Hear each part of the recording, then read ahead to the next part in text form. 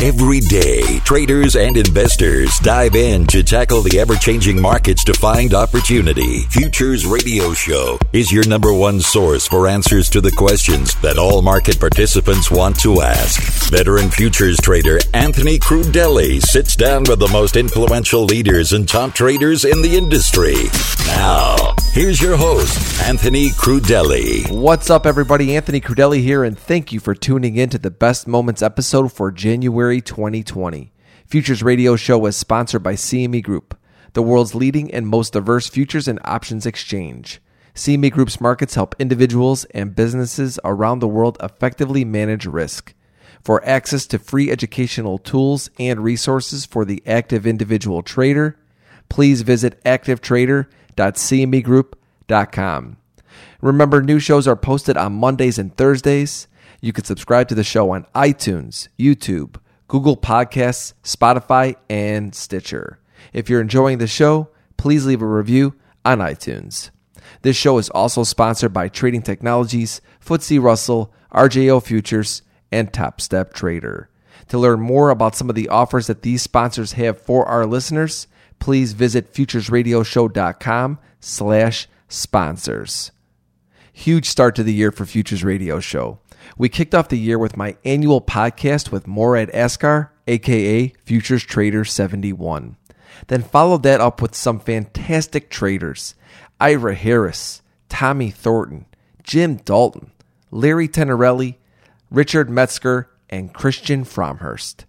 I pieced together some of my favorite clips from these interviews, so without further ado, let me take you to the best moments for January 2020. I want to talk about something that you and I discuss every single year, is a theme that you're focused on for the upcoming year. What are you focusing on heading into 2020? So you've kind of hit on it, for convergent trading, for our community and members, and pretty much anybody that follows me on Twitter. The theme for the year is going to be consistent improvement. We want to hammer on that deliberate, focused practice every day. What are you going after today? What are you looking to accomplish today? Because if you don't have that very, very clear in your notes, taped on your screen or whatever, then that's time. Today's another opportunity that's wasted. So there's a that's where that kind of journaling process comes in. How do I know what consistent improvement is if I'm not tracking what my performance has been and what my issues are? If I'm not able to identify what it is that I keep doing wrong, you could talk to a lot of people who are millionaires on a simulator. They go live and it's just, they're just not able to pull a tick out of the market. And it's so now we can identify what has changed between that simulation environment versus live. If they're being disciplined in a simulator, that's where the journaling comes. So the next step then becomes, what is our targeted improvement area, and focus on that. If we can come in and focus on getting rid of our errors, because that's what eats our lunch as traders. It's the demon. We come in and we have FOMO, so we chase a trade. We cancel a trade because somebody of ours on a Skype channel or on Twitter said something against it. We click the wrong button. We've got the wrong size. We're in the wrong expiration. Those are all errors. The more we can eliminate, the better. So consistent improvement, if that is not the centerpiece of what we're doing on a daily basis with a Sunday night review of last week, and then setting out what the new parameters, or maybe a more refined parameter set for the week is. If we don't have consistent improvement, it may take 10 years before it clicks and we're like, this is what I need to do. For me personally, it's the same thing. Your show has been really hammering on the macro side of things with guests like Ira and others. And I feel like, having come similar to you from a scalping background, I'm often missing as much prep as I do, I'm often missing the bigger global macro type of theme. How is this market up here at 3,200, the 3,200 area, let's say in the S&Ps, how is it doing that with impeachment pending, with blah, blah, blah? There are other forces there that are in play that I just don't understand. So I'm spending a fair amount of time reading through blogs and trying to, doing my best to understand how these things tie together. I feel like the driver, the race car driver that comes in and just laps around the track as fast as possible, which is okay, but I feel like I could be a much better driver if I understood, what's driving, what's pushing, the newer engines, the new aerodynamics, the new composites that go into new tires, their failure points, why we're going in that direction, the rules and how they're changing on my Formula One circuit and things like that. I feel like I can't just show up and just drive, which is how I've always kind of been. I can prepare. Yes, I know the track and I know which turn and I know what gear I need to be in. I know when to hit the brakes, when to accelerate and all that stuff. But I more want to come in understanding the business and what drives the business and how things are flowing. So I'm on the same boat as you in terms of taking a bigger and bigger picture view on the market.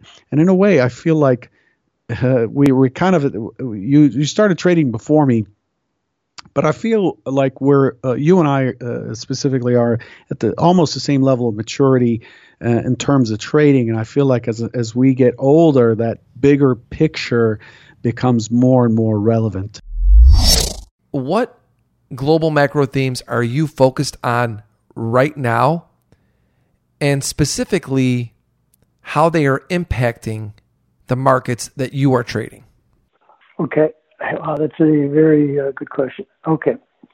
So the year is young, but one of the things that we've talked about is that the markets have been too complacent because of the actions of central banks over the last decade, a little bit more than a decade already, and the impact that they've had on the market. And again, we see it this week. Friday or late Thursday afternoon, when there was news about the assassination of the Iranian general and probably the second most powerful man in Iran, the markets acted just like you would anticipate them to act, and then they calmed down, although the gold and a few other safe haven assets, although not the yen. The yen is kind of set in here as others, and they reacted because of the uncertainty that this, and the fears that was surrounding people. But equity markets, again, as we sit here, we're back to where, it's almost, I think, 2 o'clock in the afternoon where you're at, 1 o'clock Chicago time. And equity markets are almost back to, I believe that they're higher than they were on December 31st. They are, or roughly sitting there. So they're taking this in stride and not being as worried about it as some of the more risk-off. The metals are hanging in here, but they may be actually the same thing, which is central banks. This will keep central banks lower for longer. So, why not party on? And to me, it's just building up the complacency. And it's like how ranges, as markets become more volatile, ranges grow. Well, these ranges will grow as the world becomes more volatile, because there's certainly, as I like to write about, I didn't do it this year, but in many years past with the blog, talked about potential prairie fires that exist out there. And it takes a single spark to light those prairie fires. So certainly the tinder of a dry prairie is the Mideast, and we saw how a spark could ignite it. Nothing's really unfolded yet, but eyes are upon it. But because of then the belief that money's going to stay loose, they go back and they start purchasing assets because, you know what? Why not? Why not? They're not frightened enough to flee what has been a phenomenal trade. So that's where we sit. I do want to talk about some of your positions right now and just some of the things that you are currently seeing in the market. Well, to be quite honest, I'm short indices, and I've been wrong on them. And I use DeMark indicators. And one of the things that is very important about DeMark indicators is they don't always work. And people always think it's some like guru type thing that they work all the time. It's really important when they don't work that you understand that it's a trend following and trend exhaustion tool. And when the trend exhaustion does not exhaust up or down, it's telling you that the trend is quite strong. And then you have to perhaps look for another indicator that could recycle. And I know that sounds a bit counterintuitive, but the thing that I'm looking at this market currently as very similar to a couple other markets, maybe the late 1999 move, when the Fed really, put some Y2K stimulus together, maybe more so like the late 2017, January 18 type move. We had several DeMark indicators that exhausted, and we saw like a little 2% pullback. And we had one, a pullback just recently after an indicator hit, but it just went right back up. And that was a good tell. I want to know when they're failing. And I mean, Paul Tudor Jones has always said, he wants to see when they're failing, maybe more so when they're working. But the thing I'm looking at right now is the overwhelming evidence. And you can look at it very simply. When you have a NASDAQ trading with an RSI at 78 on the weekly, 86 on the weekly, 77 on the daily, it's just super extended. And you don't necessarily want to say, oh, I want to keep going here. I want to keep going here. You want to be out before the music stops. And that's what I did in 2018. I was out, really pushed people out with hedge fund telemetry in the first week of 2018. And then right on the January 24th top, we had another upside exhaustion signal. I bought puts, and that January or the February smash, I think we were down 10% pretty quickly, gave back just a ton of gains. Those puts were just enormous for my whole year. Hey everybody, a quick pause here to talk about FTSE Russell. They are a leading global provider of benchmarks, analytics, and data solutions. The Russell 2000 Index is a key benchmark for small cap U.S. stocks. Be sure to check out the E-mini Russell 2000 Index Futures Contract, symbol RTY. For more information on FTSE Russell and their products, please visit FTSERussell.com. Okay, well, let's talk about your overall trading process, and we'll begin with your preparation. Take us through what you're doing each morning to prepare for the day before you begin trading. Well, it's not in the morning. The first thing I do to prepare for the trading day is at the close of the previous day. As a short-term and mostly day trader, as you end a particular day, your focus is usually very narrow, very tightly narrowed. And as you know from trading for many years, markets get a tone for a particular day. Once that day is over, the tone may be gone. It's easy, for example, on Friday, the market was breaking hard on the close. And if you were just focused on what price was doing right then, very short term, you get very negative. So the first thing I do, the minute the market closes, I go to the bar charts and I go to the monthly bar. So I go from the shortest time frame as I close the day immediately to the longest time frame, which I use as the longest, the monthly bar. I then go from the monthly to the weekly to the daily and then back to the profiles as I prepare for the following session. For example, last Friday, the market was not complete. For example, the all-time high existed in the overnight market. If you observe markets over a long period of time, you will know that it's unusual for an overnight or electronic high to last for very long. That's just simply one data point. The next data point, last Friday's high was not complete. In other words, there was no excess or single prints at the top of the profile. Additionally, when I look at it, volume was below average. So even though you had price selling off quite sharply and selling off near the close, when you go back and look at the charts, you say, wait a minute, the trend is up. And the trend is the most important thing I think that you're going to deal with in the market. So I put my mind back and I said, okay, the trend remains higher.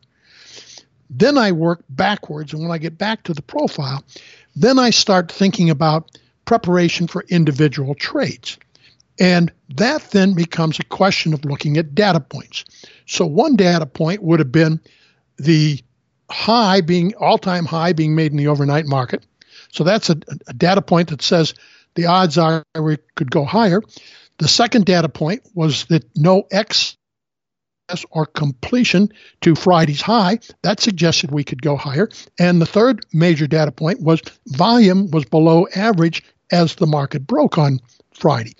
So I put a tweet out this weekend and I said, all I saw was liquidation on Friday. So as part of my preparation, I'm saying all I saw was liquidation on Friday. I didn't see a more potent combination of liquidation and new money selling. If I'd have seen, higher volume, better tops, I may say, wait a minute, maybe we have change going on. So when I put out a post this weekend, I said, I don't see any indication of any significant change having taken place in the market. And of course, I don't know, I'm not looking at the market right now, but we've been, inside Friday's range. Then when it gets to the morning, which is, when just before the market opens, I look and I see what has happened in overnight activity. Overnight activity we measure from the close of the previous session. So all of the trade overnight was higher. I think for 7 or 8 days in a row, there has been a counter auction or a correction relative to overnight inventory. So overnight inventory gets too long, a counter auction would be some selling to bring that inventory back into balance. And of course, we got some liquidation this morning that brings that inventory back in the balance before the market moves higher. So I'm prepared with that. Next, I say, where are we going to open? And I look and I say, we're going to open today someplace in about the center of Friday's range. When I see an opening in the center of Friday's range, say the odds are that there's no significant change today. More than likely, we're going to see a rotational market, some rotation up, some rotation down, bringing the market into short-term balance. And that's consistent with on January 14th, Tuesday, January 14th, tomorrow, we start to see the earnings season get underway with, people like J.P. Morgan, Citibank, Goldman Sachs, etc. So, the market's taking a little breather, and let's see what tomorrow brings, because that could usher in change or increased volatility. Okay, just a couple of things I want to clarify. First is you only trade the E-mini S&P, or at least that's your primary market, correct? That's my primary market because most of my time now is spent on education, and it's the best and most efficient market in order to conduct education. And going through your preparation, you wait for the close of the day, and then just talk to us about how you are, your process for this. I mean, I understand that you said you're looking at monthly, weekly, daily, and then you're going to market profile. Are you then writing notes down? Are you marking things on your charts? Are you writing notes so the next morning you wake up, you have this stuff in front of you to then get ready to anticipate for the day? Yes. The contrast, a lot of people think they're doing their preparation by marking important points or references on their charts and graphs. I think that is insufficient. What I like to do is when I do my research, I like to bring it down to paragraph form. And the reason I like to bring it to paragraph form is one of the most important things we deal with in trading is synthesis. And it's too many people trade off of, single references, and it's really much more complicated than that. But the synthesis allows me to bring all the pieces together. For example, when I write up for Friday and I get prepared for Monday, it's okay. Part of the biggest picture is that all trends remain higher. There was no indication of any serious selling, and the market appears to be overextended, in my opinion, but no indication that there's been completion to the current upside auction. So then the synthesis comes out that I don't anticipate any major change taking place on the start of the following week. But I think putting it in paragraph form is far more important than fooling yourself by just marking down references. It used to be when I ran a trading desk, I ran an institutional trading desk. And when I knew a trader was in trouble or with a position, or at least I thought they were in trouble, I would bring them into my office. I'd put a legal pad in front of them. I'd say, write down your thoughts on the trade. And they said, I understand the trade. I said, no, write it down. And what I found, if you can't write down in a paragraph synthesis of what you're really looking at, your clarity on the market isn't anything or even close to the level that you think it is. You start to write it down and you stumble, you better stop and take a second look. So I think it's important to put it in paragraph form, which is my way of making sure that I've addressed synthesis. You mentioned that you scaled out of one of your positions. I can't remember, have you always been scaling in or out of your positions, or is it something new? And also, what's the reason for you to take a scale off? Is there a technical reason at some point? Is it a dollar amount that you've made or even lost on a position? What triggers a scale? That's a really good question. And I've got to tell you, Anthony, I just want to compliment you. You ask some really, really good questions, and I appreciate that. So scaling is another part of my evolutionary process, and this is something that started probably 2 years ago. And what I constantly look to do is I'm always looking to refine my process. And what I do is I analyze my trades, and I say, okay, what do I feel that I could do better here? Or what do I feel would increase my returns or reduce my volatility? And what I found with traditional trend following is the very old school trend following is you get a signal, you take a position, you ride it, and then when you get a reversal signal, you close out your position. One of the drawbacks that I experienced with that, and it's not that it's a drawback with trend following per se, but an issue that I ran into is I'd wind up having these big winners. And then by the time I would get the reversal signal, I'd wind up giving back 30 or 40% of the move. And that wasn't something that I was happy with. So what I started to do, and I used the same technical indicators. I really don't go into the indicators, but what I started to do is I put together a rule where if I'm in a position and it goes up 20%, then there's a chance that I'll scale, 10 to 15% out of that piece, usually it's based on ATR range expansion. So if a stock's trading in a low volatility range, and then like, for example, this happened last summer with Roku. So I got into Roku at 94, and that was on a pullback to the 50-day moving average, and I put the chart up when I did it. So I got into Roku at 94. I think I had a 12% stop, and I started down about $6 or $7.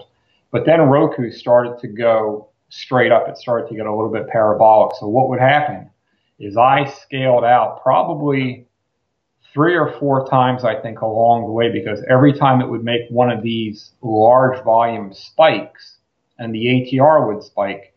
You know, you never know, is that spike going to be the final spike or does it keep going? So what I found is if I take a little bit off and hit the cash register, but still keep the core position in, what it allows me to do is I never know when the top is going to be, but what it allows me to do is scale some up on the way. It's increased my P&L, but it's also reduced the volatility in the accounts. Yeah, for me as an intraday futures trader, I have been someone who's been scaling in and out of positions really since the beginning. And one of the things that I really like about scaling, specifically about out of a trade, is a question I get all the time. How do you hold on to winners longer? Well, I could say in my career, holding on to a winner with a full position from beginning to end has maybe happened a handful of times. This is over 20 years in my career. I tend to hold a fraction of that position to the final point that I think it could reach a lot easier on the brain and the body because I've scaled some off. I just feel for me when I scale back on a position that it helps me feel better about holding it. And that's just for me psychologically. Everybody's different. A lot of people just feel just as good about holding a full position as a smaller position. But for me, holding it throughout the day to a target that I think it can go allows me to deal with the volatility a lot better. And I just tend to sit back and watch. I mean, I know that you're trading on a much longer time frame, but do you find that by scaling, it helps you hold these positions longer? 1,000%. I couldn't agree with you more. And because what happens is if it becomes an all or nothing proposition, and I got into some things that became volatile. So I got into Bitcoin. Luckily, I think it was April or May. Whenever it went over 5,000, I took the ETF GBTC, and then it just started to go through the roof. And if I was in an all or nothing where I'm either going to sell all of it or keep all of it, I think I probably would have bailed out on the position much, much, much too soon. And I've got a few stocks that the same way, like Shopify is a core example. If I had to make an all or nothing decision on these positions, I probably get it wrong 100% of the time. And then I'd sell a position and then watch the stock go up another 100 points and ask myself, where did I go wrong? So by scaling, to me, scaling is the best of all worlds, because if you scale a position today, you've got a profit, you take some off the table. If the stock continues to go up, that's great. That's what you want it to do. That's why you're still there. And if for some reason you're lucky enough and you caught it near the top and it starts to head back down, well, at least you've locked in some gains that are higher price. And in either case, it's going to increase your risk-adjusted return. So it's one of the best things that I've implemented, and I've been doing it for about 2 years now, I guess, and it's really helped me out. Hey, everybody, I want to take a quick pause and talk about RJO Futures. They are a long-standing brokerage firm with personal broker relationships to learn, discuss, and trade the futures markets. To learn more about RJO Futures, please visit rjofutures.com. How were your results as a discretionary trader? They were not good. I mean, I had, there were various accounts that I had blown through a couple times. Yeah, I mean, there were certain times where I had good runs, but for the most part, I would usually give it back. I was just not built to be a discretionary trader. I mean, most discretionary traders I know, and that I've heard a lot on your podcast, they're disciplined. They're able to kind of control their emotions a lot better. For me, it just was always really difficult. I remember the flash crash very well because I did extremely well on the crash. We were short, I think, about 10 S&P, not we, but I was short about 10 S&P E-mini contracts. But over the next couple of days, I gave it all back. And so that was kind of the pattern. I really didn't do well. I was not profitable in that discretionary period for me. So I'm curious, what gave you the confidence that moving over to the quantitative side that you'd be successful there? Ooh, I love that question. So what did it was I remember one of the first algos I coded was a very simple algorithm. Basically what it did is I was convinced that if you had a big gap up, that the correct trade would be to go short. So this is before I was a quantitative trader. I was a typical day trader that gap up, you go short, put a stop just above where it opened. And then once it fills the gap, you get out. And that's kind of what I thought would work. And I remember writing the code for that. And as soon as it did the first back test, I started realizing, wow, this just does not really back test well. And there's a lot of things that go into this. I mean, it depends on the index, on where your actual entry is, where your actual stop. So I'm not saying that you can't do a gap fill strategy that would work, but for me, I couldn't get it to work. It just didn't, the back tested results were horrible. So finally what I did is I said, you know what, I'm just going to go long and see what happens. And that was my first aha moment, because what I realized is that the hard trade to make on a big gap up is to go long, at least for me. Most day traders are very comfortable going short, but buying into that kind of strength is very difficult. It was for me. When I ran that back test, suddenly I realized, wow, that's it. And that's when I started thinking a little bit differently. Instead of thinking I'm going to force my strategy on the market, I started thinking in terms of I'm going to let the algo and the code do the hard trade, the trade that's really difficult to make as a discretionary trader, and just kind of see what happens. And it's not perfect. I mean, there's no such thing as a perfect system, but in that case, I started feeling like I wasn't fighting against the tide anymore, and I was going kind of with the market as opposed to fighting against it, which I know is cliche, but yeah. So it was the back testing that gave you the confidence? Yeah, I would say the back test is what gave me the initial confidence. And as anyone that does quantitative trading knows, back testing has incredible limitations. So, I mean, it gives you, in essence, the most optimistic results someone could probably expect. Although expect is too strong of a word. But on a first pass, yeah, the back test is what gave me the confidence.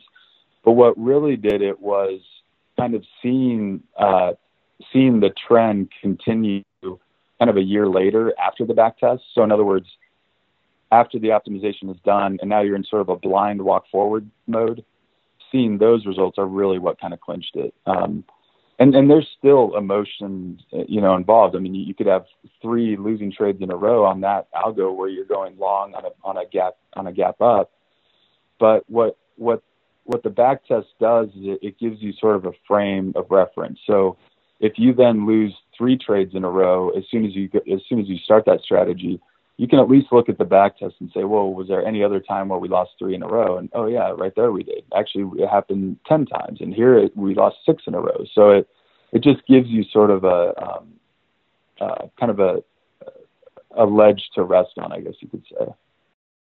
Yeah, I totally get that, because when you go through those drawdowns, it's number one, not a surprise, so you're not changing course.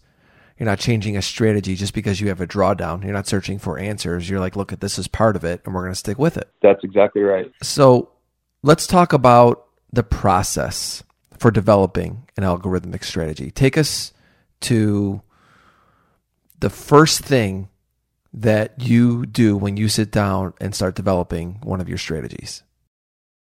Yeah. So the first thing I do is I will usually begin with just some basic idea. For example, we can use that gap up idea that we were using.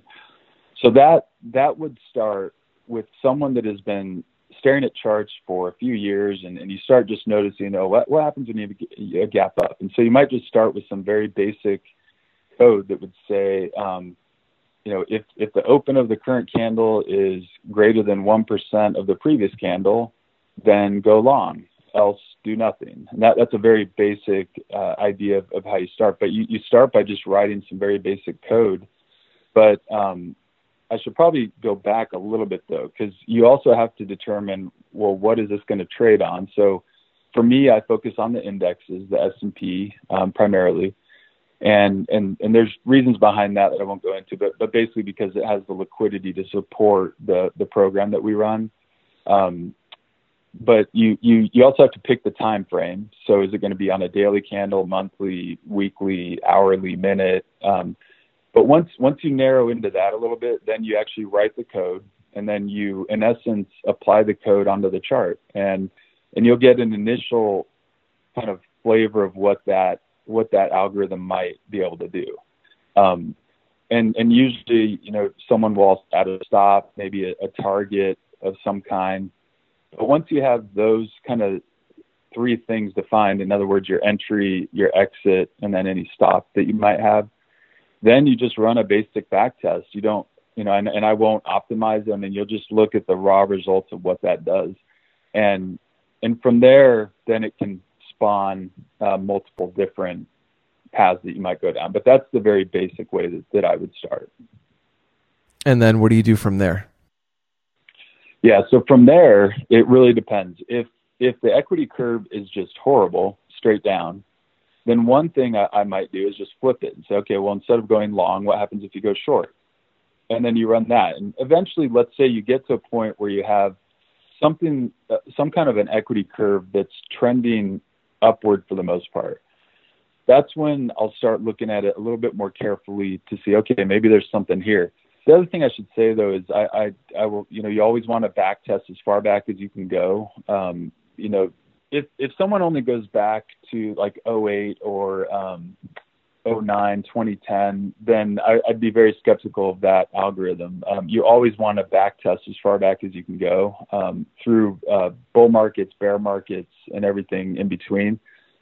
So let's say you're back testing to, 2001, and you've got an equity curve that is sort of trending higher, but maybe still looks a little scary. That's usually when I'll go to the next step and I'll say, okay, there might be something here. So let me experiment with how big of a gap up do I want to go long with? And in this case, let's say we started with the short. The short was ugly. Then we switch it to long. The long, and going long, it's kind of going higher for the most part, the equity curve that is. Then I might say, okay, what happens if instead of a 1% gap, you do a 0.5% gap or 2% gap, or, and you start playing with those to see how it impacts the equity curve. But you always want to be very careful, because the biggest mistake a quantitative trader will make is curve fit. They'll basically look for something so specific that really all they're doing is doing a curve fit. And the reality is that algorithm probably won't do well when it goes live. So, but that'll start the sequence of, okay, so you might write in the code then, or as an input into that algorithm, how big of a gap up you want to enter in on, so that you can then start optimizing. So you might have an input that would say, size of gap. And then what you can do is you can optimize it, you can shmoo, and it can look at a 0% gap, 0.1%, 0.2, and you can start optimizing to see where it makes sense to actually do that entry. And that's kind of the optimization process, which is really the next step, I guess, is you start optimizing it. A question I constantly get is, what platform do I use to trade futures? Well, I use TT. They are the world's fastest commercially available futures trading platform. Now they have integrated tools for advanced options trading, cryptocurrencies, and trade surveillance. You could try it now for free at tryttnow.com. It sounds really like your overall strategy is very discretionary to you. I'm sure you have a process, a checklist, let's call it, of things you look at, but you would consider yourself discretionary. Right, that's correct. Okay, so discretionary, and you have, it sounds to me like you just have this rhythm of finding groups and these sectors that you're talking about.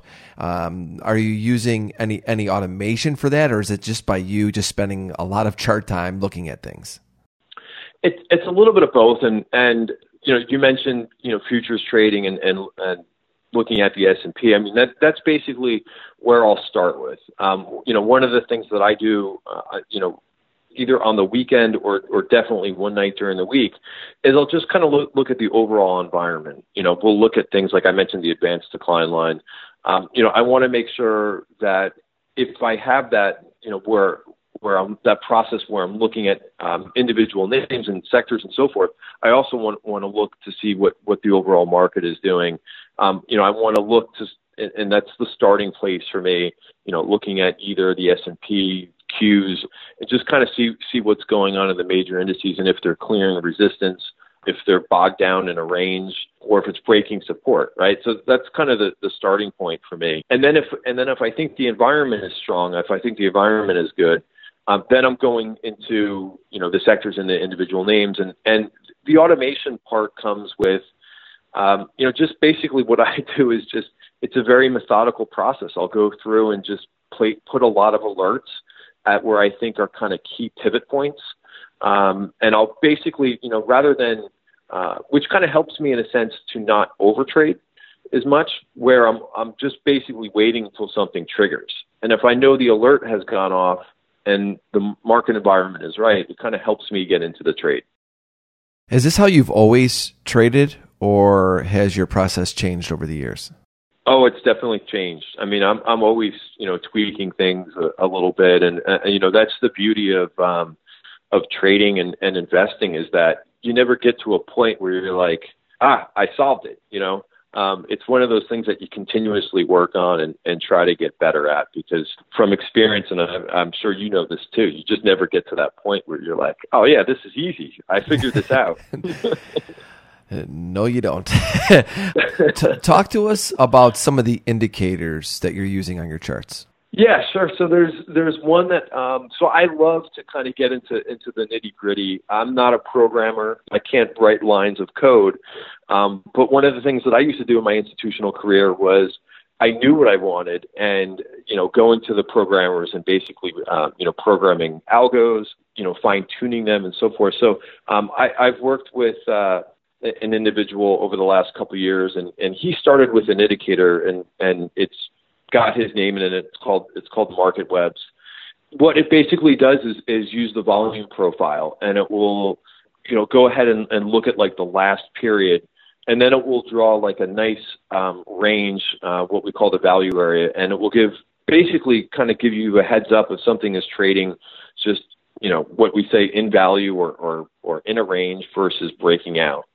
So you could use, the beauty of this is it doesn't matter what kind of time frame trader you are. You could be a long-term trader, and you could use this on the weekly chart, and you'll have a value area for the whole year. If you're using the daily chart, you've got a value area for the month. And then, I'll also use the 1 hour chart too, and you'll have a value area for the week.